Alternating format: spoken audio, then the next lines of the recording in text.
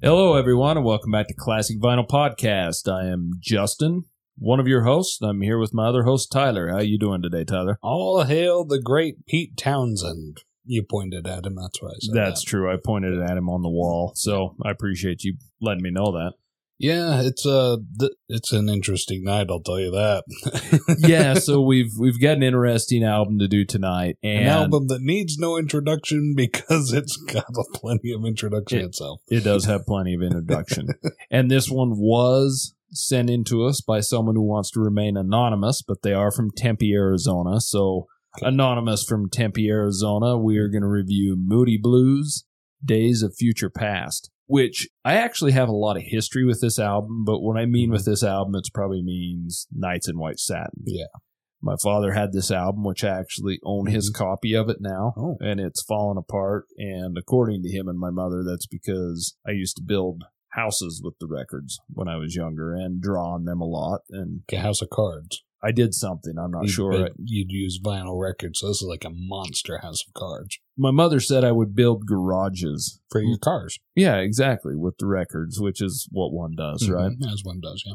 So we are going to review the Moody Blues, Days of Future Past today, and let me give you a little history about the Moody Blues. Mm-hmm. So they are an English rock band. They were formed in Birmingham, of course, in England in 1964. Now, their original lineup was Graham Edge, who's the drummer, and the funny thing about him is he's been the only continuous member through the whole band's history until he passed in 2021. Oh, really? Yeah. Denny Lane originally was on guitars and vocals, and Denny Lane famously was in Wings with Paul McCartney. And, of course, on Days of Future Past, Denny Lane is no longer with the band. Mike Pinder on keyboards, pianos, and vocals. Ray Thomas on flutes, percussion, piano, and vocals. Klein Warwick on bass and vocals. That's the original lineup in 1964.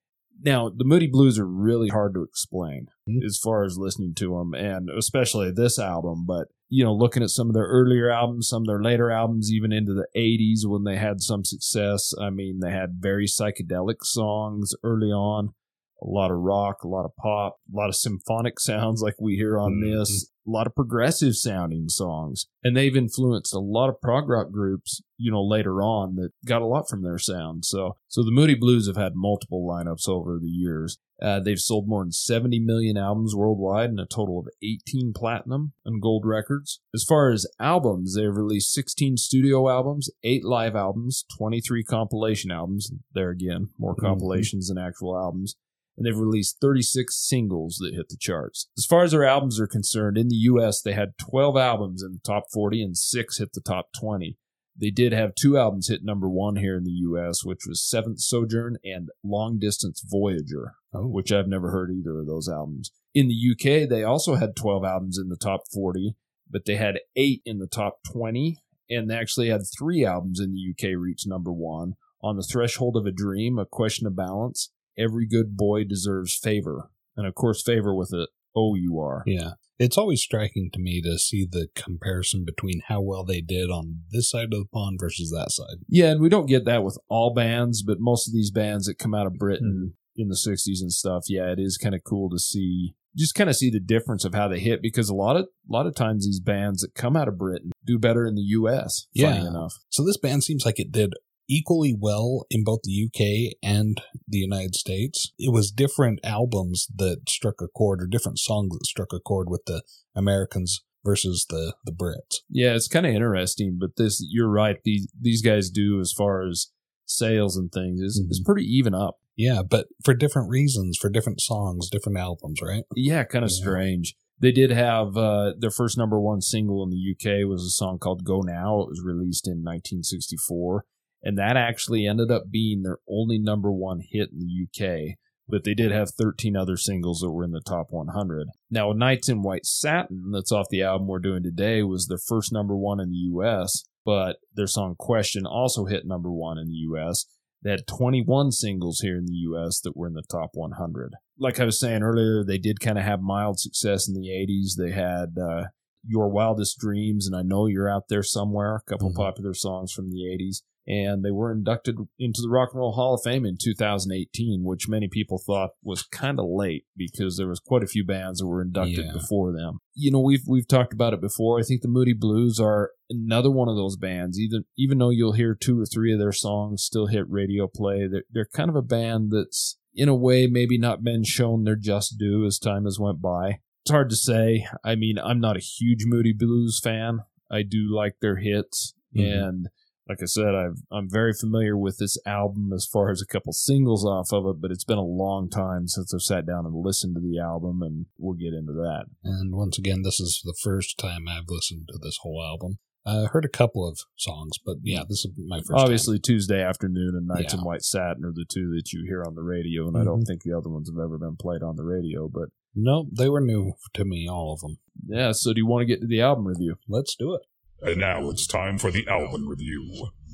Okay, Anonymous in Tempe, Arizona would like us to review Moody Blues, Days of Future Past. This is really one of the first times I've sat down and listened to this album as a whole, and like you just stated, it's pretty much the first time you listen to the album as a whole. Oh yeah, I've heard radio play of Tuesday Afternoon, Nights in White Satin. I used to play frequently. It's got a dear place in my heart. We'll talk about that when we get to the song. So Days of Future Past is the second studio album released by the Moody Blues. It was released in November of 1967 by Dream Records in the UK, and it wasn't released until March of 1968 in the US, so it was quite delayed here, and I'm not sure why. It was recorded at Decca Studios in West Hampstead, London, in England. It was produced by Tony Clark, who had produced the Four Tops, Blue Jays, Nicky Hopkins, Justin Hayward's solo career, one of the main singers on this album.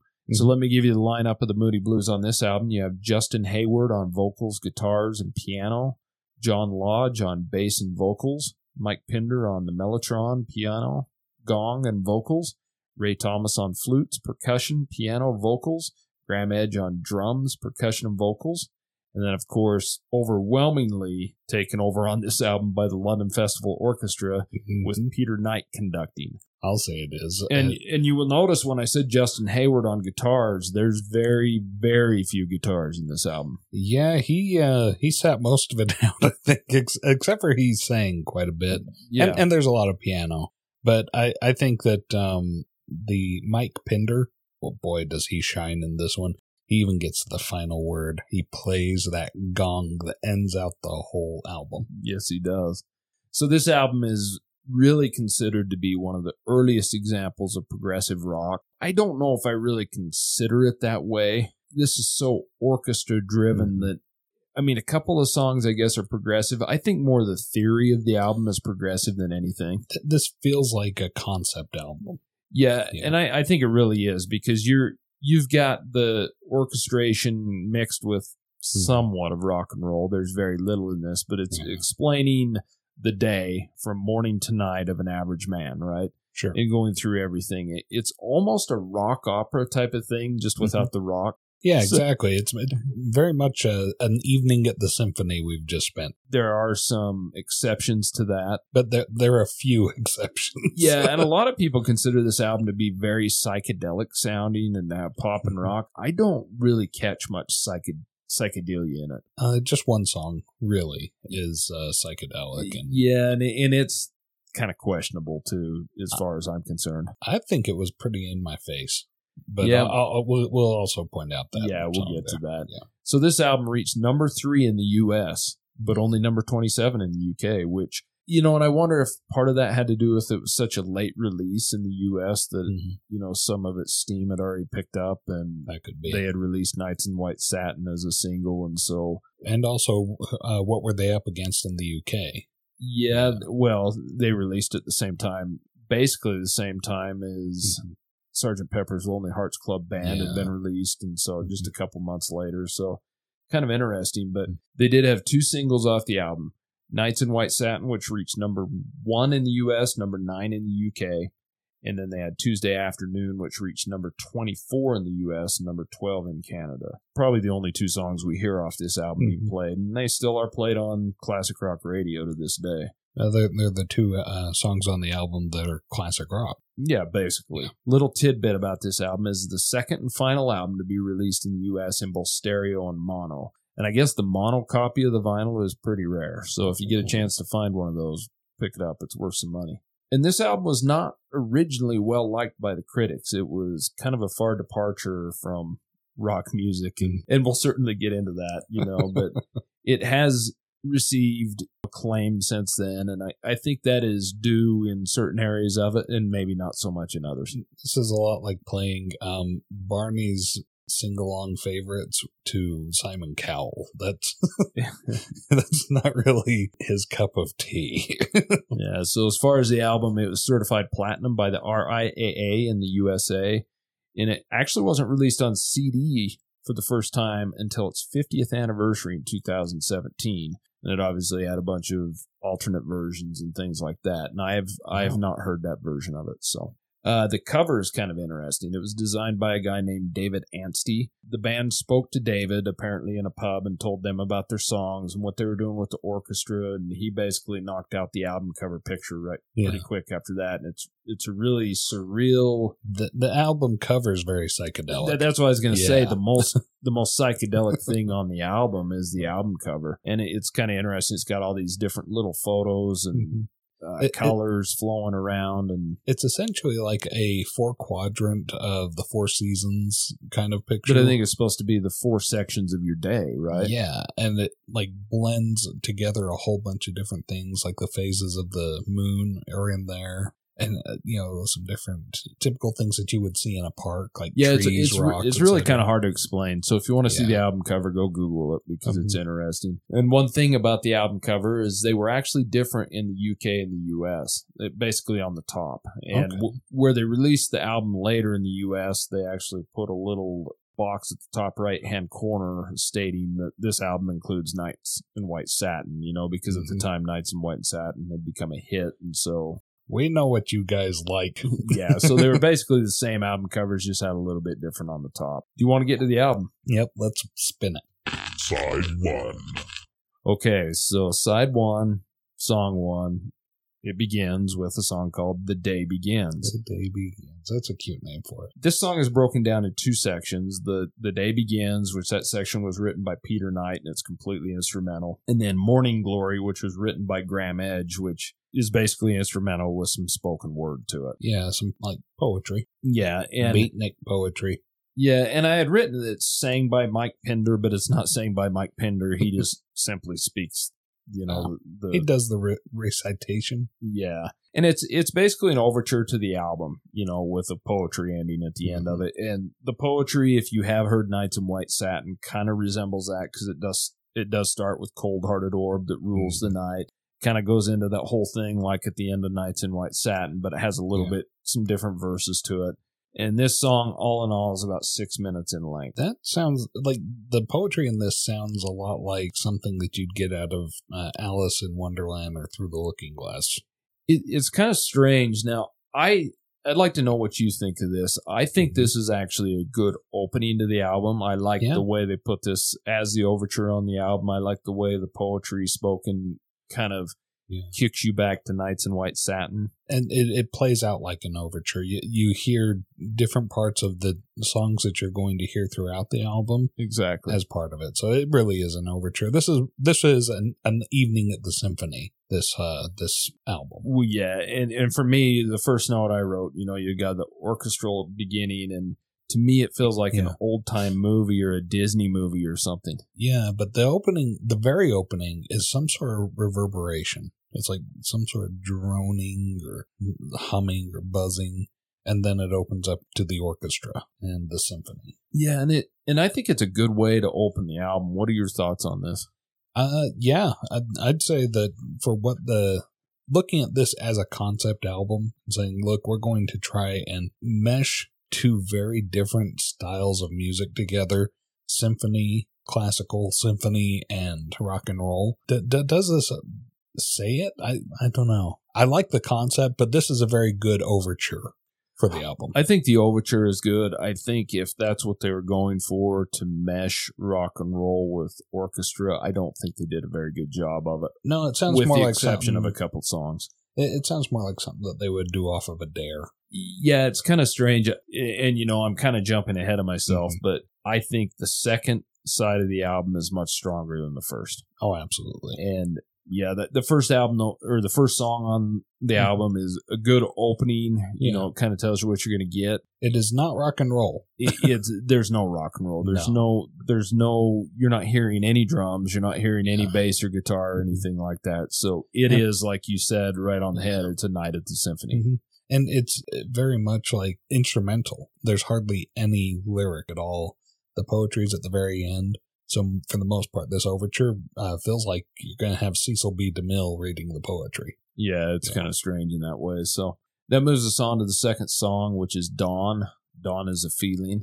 Now, this song was written by Mike Pinder, and it's sang by Justin Hayward and Mike Pinder. This is, I guess the one thing about this song is it's a departure from standard Moody Blues tunes, is generally they would have the songwriter sing the vocal, but they didn't on this one. You know, it was written by Mike Pinder and obviously sang by Justin Hayward. This is supposedly an uplifting anthem celebrating the feeling of power and a new start, especially to your day. For me, I'm going to go right into it. This is just another continuation of the orchestra, and I don't have anything against orchestration, but it's not used well in this as far as a mix with rock and roll. This is just straight orchestration. It is. It's straight orchestra, straight instruments, and symphony. Yeah, I've got next to several of these first opening songs rock and roll ? Yeah, and I mean it's got some good imagery in the lyrics. You know, there's good strings opening. It's your stereotypical, beginning of the day classical. Yeah, and I do like Justin Hayward singing, and I don't know if that's because he's the main vocalist on Nights in White Satin, and the song I've been most familiar with. So I do enjoy his voice, and the lyrics, have a lot of imagery to them, like this day will last 1,000 years if you want it to. I mean, this is the beginning of the day. You've got a barely audible bass in this, some piano, but this is pretty much straight orchestration, and this really isn't it for me. No, but this is the kind of song that it's got the beat, the message. What this has is it tells you what you want to hear on your way into the office, where you're just looking for a really good day to come your way, and you're going to crush the crap out of it or hit all the sales bro goals that you've got. It's a very upbeat. Inspirational is not the word that I'm looking for. That's what it's trying to be, I think, is inspiring to start your day off well on the right foot. Well, and I'm no symphonic expert, if that's a word, but I guess they do a good job of putting that together, and I don't mind listening to it, but for me, I guess the thing that's kind of tough for me is when I sit down to listen to what's supposedly be a rock and roll or a pop record or something. I don't mind hearing this as the overture. I don't mind hearing it mixed in well. And this is not a mixed song. This is straight symphony. Yeah, it is. It's straight symphony. There's no rock and roll in this. Yeah. So let's move on to the next one. So now we go from dawn to morning. The morning, another morning. Yeah, we've switched from the strings to a flute. Yes, we have. So this one's written and sang by Ray Thomas, and it's describing kids playing. They're out playing first thing in the morning, but it's basically from the eyes of the adult narrator, right? And talks about time standing still for children forever, because you remember when you were a kid how everything lasted forever. Don't you remember how long the summers were and how long the days were, and you would just play and have a great time? Now, you say flute, but I know Mike Pinder plays the mellotron on here, so I think maybe that intro is actually a mellotron and not a flute, but it does sound like a flute. But then it's also got that like accordion thing that gives it kind of that jaunty rhythm that makes it sound like you're coming down from the Alps. So what are your thoughts on this song? Another evening at the symphony. One thing I did like the line, "Yesterday's dreams are tomorrow's sighs." I thought that was a very poetic thing, and I didn't get a lot of the poetry in this album. So for that line, it just seemed like really good illustration that yesterday's dreams are tomorrow's sighs. I thought, as far as this being the third song on the album, it does kind of have a marching sound on the intro in the orchestration. This song, and you'll hear me say this again, but Ray Thomas singing this, he really reminds me of, he sounds like Arthur Lee from Love. And this song has a section in it that sounds like a love song. And I did write on here as my notes, this is the first real vocals on the album when we're on to song 3. And they're okay. They're not great. Yeah. I thought it sounded like a love song, but it wasn't as good as a love song. It was okay, but once again, Night at the Symphony, a little too much for me on this song and not a good enough mix. I like the vocals on the band members. I think it's a really good concept to have whoever wrote the song sing the vocals. And this band, I think that they're fairly competent vocal artists. Well, yeah, they have more than... They can sing pretty well. Yeah, they have more than one lead vocal. I mean, all these guys could sing. Like I said, I really like Justin Hayward. I just like the tone in his voice and things. But yeah, most of them that sing can sing well. Yeah. And I do like the spoken word as well. I mean, it sounds good, you know? Yeah. It's just, this is another symphonic song and definitely not my favorite. But that moves us on to song 4, Lunch Break. Peak Hour. The Hustle Bustle song. Yeah, there you go. So this one was written and sang by John Lodge. Now, the intro is played by Peter Knight and the London Festival Orchestra, once again. This one does have a little bit of rock and roll sound into it. About halfway through the song, it kicks into it. Finally. Yes, but it does have some more Graham Edge poetry in it as well. And I wrote some notes on this one, but let me hear what you think of it first. I've got some notes on this one. I enjoyed this song. It was a cornucopia of sounds is what I've written down here in my notes. This is a very busy song. There's a lot going on, a lot of different instruments. And then it goes to the second half, and I have to wonder, is this the same song? Because it sounds entirely different. And that's where we get, for the very first time on this album, a rock and roll. Yeah, it's the last, I mean, it's only song 4, but it is the last song on side 1. And halfway through the song, it does kick into a rock song. And it sounds like the Beatles. It's got a decent bass line in it. It's got a decent keyboard and organ in the song. The drums aren't bad. And I even heard a little bit of guitar in the breakdown at the end.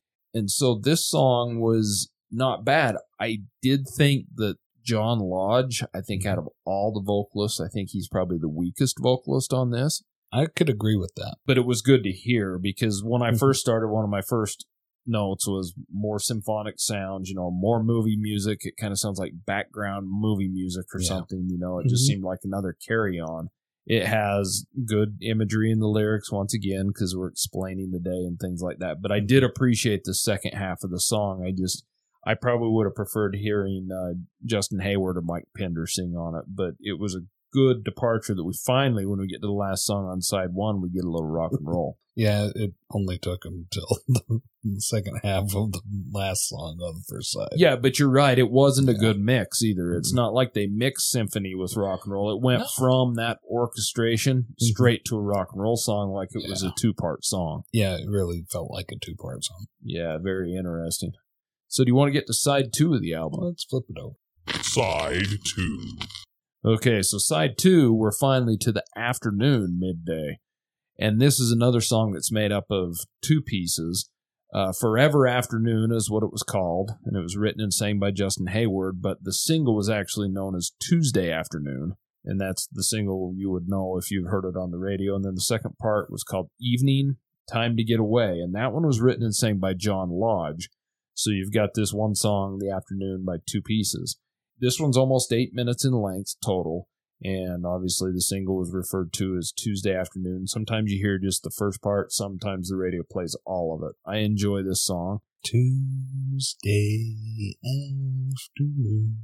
I think he did better than you. He did. So this single was written by Justin Hayward. Apparently he spent a Tuesday afternoon in a park in England, and these are the lyrics that came to him. So there's been quite a few cover versions of this song, which this is the first song on the album that you actually could cover because it's the first real song. What are your thoughts on this? I had to look up where Wypiat Park in England is. That's the park. It's just a little bit south of Gloucester, northwest of London. But I wrote down, this song finally fits the mixing of symphony with rock and roll.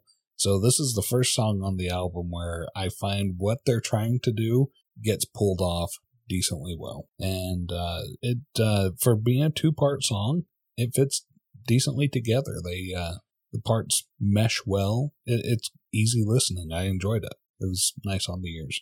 Yeah, this has got a good recognizable intro if you've heard any classic rock radio in the last 30 years. Once again, I love the vocal because I really have kind of pulled towards Justin Hayward's vocals. It's got good imagery in the lyrics. He did a good job with that. It's got a good bass line, which I really like. Yes, and it's pretty much the first one you've heard. There was a sample of a bass line in an earlier song, but this is the first one with a good rock and roll bass line. The drums are a little tinny and far away sounding, but they're okay because it's good to hear them. And there's still not much guitar in this song, though, because you've got the good mix of symphony. But I do like the way they integrate the orchestration into this with the rock and roll. This is done perfectly. And I know I said on the previous song, Lunch Break, that I don't really care for John Lodge's singing, but he sings the second part of this song, Evening, Time to Get Away, and I really actually like it in that.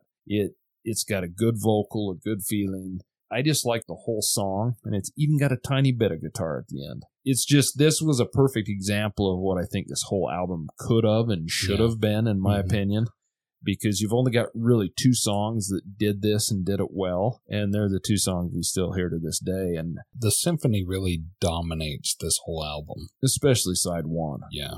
I think the way they use it in this, though, is perfect because you're showcasing rock and roll and you're showcasing the symphonic side of things. And it's such a good mix because you don't just get, at least for me, I don't get washed up in thinking, this is like some kind of Disney movie thing going on. And that's what it feels like. Oh, and there's some spoken word. No, it's a nice mesh of rock and roll with the classical instruments. Yeah, it is.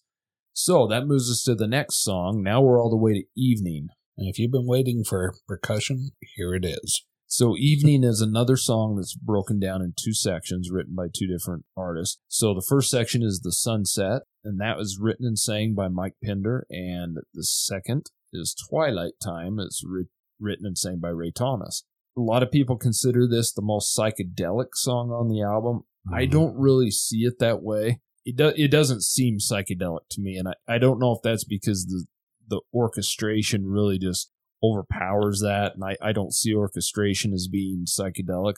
This song runs a little over 6 minutes in length. What are your thoughts on this one?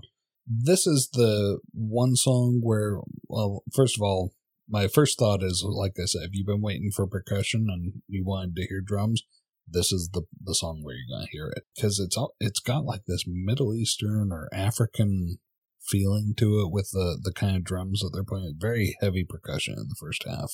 And it's funny you wrote Middle Eastern African because I wrote this is an Indian feeling song. Yeah. And it did seem that way to me, as kind of had that Indian music feeling. It's definitely got some sort of like Asian African influence. This is, like I said, this is the song that is psychedelic, if there is a psychedelic song on here, because I see where normal singing ends up drowning into this weird noise. And that's the psychedelics for me, is that the second half, that Twilight Time, is where you get the strong psychedelics. And let's see, he says what? Night is coming and it's going to get weird if you're on acid, is the feeling that I get. It's a weird song, and it's a song I don't want to be high or tripping on acid while I'm listening to it. Yeah, well, I mean, it'll give me nightmares. This is, of course, back to heavy orchestration, and the vocal kicks in with Mike Pinder, and it's kind of an echoey vocal, and that's when you get kind of the Indian feeling. Then you hear all those bongos and percussions and whatever they are, and maybe that's what give it the Indian feeling. I know a lot of people have explained this as psychedelic, as you just did. I don't really find it that way. Maybe that's just because of the orchestration and the Indian-inspired music I'm hearing in that. Once again, though, on the second half of the song, Twilight Time, when Ray Thomas sings, even more so in this song, he sounds exactly like Arthur Lee from Love. And the second half of the song sounds just like it could be a love song to me. And it's not too bad. I don't care for the first part of the song, but I like the second half. And the second half has got some decent bass in it. I really like the bass line in it, but once again, pretty void of any kind of guitar or rock and roll. But the second half of the song was pretty decent, and I didn't mind it. Yeah, I didn't mind it at all. Yeah, the second half sounds like a psychedelic rock song to me. Yeah. Even if you don't hear the psychedelics. Yeah, I don't really hear the psychedelics, but I guess if I was to pick one that's the most psychedelic on the album, then I guess I would pick this, but because nothing else even comes close. So that moves us on to the last song on the album, which is another two-parter, and this is, broken down. This is called The Night. So you've got the first part, which is Nights in White Satin, which is written and sang by Justin Hayward. I always thought it was Knights with a K. No. Like knights wearing a white satin cape over their armor. But no, this is like knights. Like the nighttime. Yeah, the nighttime. Yeah, and then the second part of the song is called Late Lament, Resolvement. And that was a poetry section written by Graham Edge and Peter Knight, but it's spoken by Mike Pinder. And Mike Pinder's the one that speaks the same section on the opening song of the album that kind of echoes this. Now, this song is almost 7 minutes in combined lengths with the two sections. And most of the times nowadays, when you hear the single on the radio, you hear the second section and everything. So they play the whole thing. It was originally issued as a single in 1967. It reached number 19 in the UK originally and 103 in the US. That's when it was first released. But it was re-released in 1972, and it actually reached number 2 on the Billboard charts, number 1 in Canada, and number 9 in the UK. Did really well. The single versions were actually stripped originally of the late lament sections like I was talking earlier, but most of the time when you hear it nowadays, it has that on there. Now, Justin Hayward wrote this song when he was about 19. Pretty simple. It was about a girlfriend that gave him satin bed sheets as a gift. So that's how he came up with the song titles. So satin sheets feel nice. They do. The single is certified gold in the U.S. by the RIAA, and it's been covered by a number of people. Nancy Sinatra, Devo, a ton of others have covered it in different ways. What are your thoughts on this song? I think someone's carrying a torch for the one that got away. Yeah, this is a great song. Like I said, this was a revelation to me about the Knights, but I also have very fond memories of this song. I used to play it at work in order to get a coworker to go when he wouldn't leave because he hated Moody Blues. Did he hate the Moody Blues or just this song in particular? This song in particular. Yeah. Yeah, it was this song in particular. And I don't know why, because it's a decent song. It's a great song. It's my favorite on the album. Well, it's my favorite Moody Blues song by far. I thought it was a really good recap of the introduction and the overture at the end. And then it ends the whole album off with that gong blast. So I'm like, yes, this is what I've been looking for this whole album. I really enjoyed the song. Well, once again, kind of like Tuesday Afternoon, they hit it with this one on the perfect mix of orchestra and rock and roll. Yeah, exactly. And this isn't even so much rock and roll. I mean, you do get a really good bass line. That's the thing that stands out in this thing to me all the way through. I love the bass line. But it's not like overcome by the symphony. It incorporates the symphony. It's perfect. Yeah. And I love the Justin Hayward vocal on it. Once again, the lyrics have imagery that's amazing. Just what you want to be, you'll be in the end. This song I have a lot of history with, so my dad this is one he used to play for me all the time. It's still on the radio. I'm sure this is the most played Moody Blues song on the radio to this day still. Absolutely. As it deserves to be. Yeah, because, satin sheets, you'll slip right out of the bed if you roll over. You will. This song is a cautionary tale. Not to fall out of bed. Yeah. So, in the middle, I like when it kind of breaks down. They've got like a kind of a flute solo, but the bass is still very good and prominent at the time. I just love it. I love how they go into, yes, I love you, how I love you, yes, I love you. I love the way they sing that. And then it slows back down and goes back into the orchestration, and then it gets into the late lament portion where Mike Pinder does the spoken, bedsetter people sit back and lament another day's useless energy spent, on that whole section that, like you said, echoes back to the overture, kind of has some of the same words there. It's the same voice. You can hear it. And it, the funny thing is when I say some of the music sounds movie-like, Mike Pinder's spoken word is kind of a movie type of voice. He's a voice meant for radio and meant for movie or something. I think he does an excellent job at that. I love this song, and I think, like I said, this one and Tuesday Afternoon are put together really well. Probably what the rest of the album should have been, in my opinion, if they could have done a better job of mixing rock and roll. It is what it is. And Mike Pinder is the British Cecil B. DeMille. Yes, he is. So do you want to get to winners and losers? I think so. Winners and losers. Okay, Ty. Oh boy. This was a tough one to do, ratings and winners and losers, I gotta say. This was a tough one to take notes on. It was, because it's so much instrumental. So I'm going with losers. Evening would be my least favorite. And I don't even know if I can break it up between first half and second half.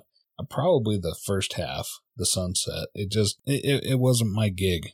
It wasn't my sound. My second loser, going all the way back to the second song on the album, Dawn is a Feeling. It just didn't really inspire a lot of notes from me. Not a terrible song, just not rock and roll at all, for sure. So those are my two least favorites.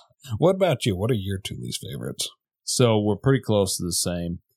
Song 2, Dawn is a Feeling. That one and the next one, The Morning, Another Morning, those two are my least favorite. You just hate the flute opening. I just don't. It's just too much orchestration for me. Yeah. And they didn't integrate it well. And I don't have anything against orchestration, but we're listening to a rock and roll album here that's supposed to be mixed, and they did that well with a couple songs, and the rest are just orchestration, and I just don't think it works. I really don't like side 1 hardly at all. I could do without anything on that side. I'm sure that side 2 would get the most play. Yeah. So what about your favorites? What are your two favorites on the album? I would bet $50 that you and I are spot on with our favorites. Going with The Afternoon and Nights in White Satin. There you go. Yep. You don't even need to call on me, because Nights in White Satin is my favorite Moody Blues song, without a doubt. But those two songs on this album, like we've said a couple times, they did those right. That's what this whole album should have been. Absolutely. And, especially if they're doing like a concept album, if they're trying to showcase the melting together of the psychedelic rock with symphony and classical instruments, those two songs you need more of that. Yeah, it's an interesting take. I just don't really care for the album past that. The overture is good because it gives a good opening, and I think that's kind of a fitting thing because it echoes to how the album's going to end and things, but all the songs in between really don't do a whole lot for me. Seems like it needs to be the soundtrack for a movie or a rock opera. It really does. You want to get to an album rating? Yep, let's rate it. Album rating. Okay, Tyler, so you've listened to the Moody Blues Days of Future Past for the first time. You knew 2 of the 7 songs. The 2 good ones. The 2 good ones. So what do you give this album as an album rating? I'm going to apologize to Anonymous from Tempe, Arizona.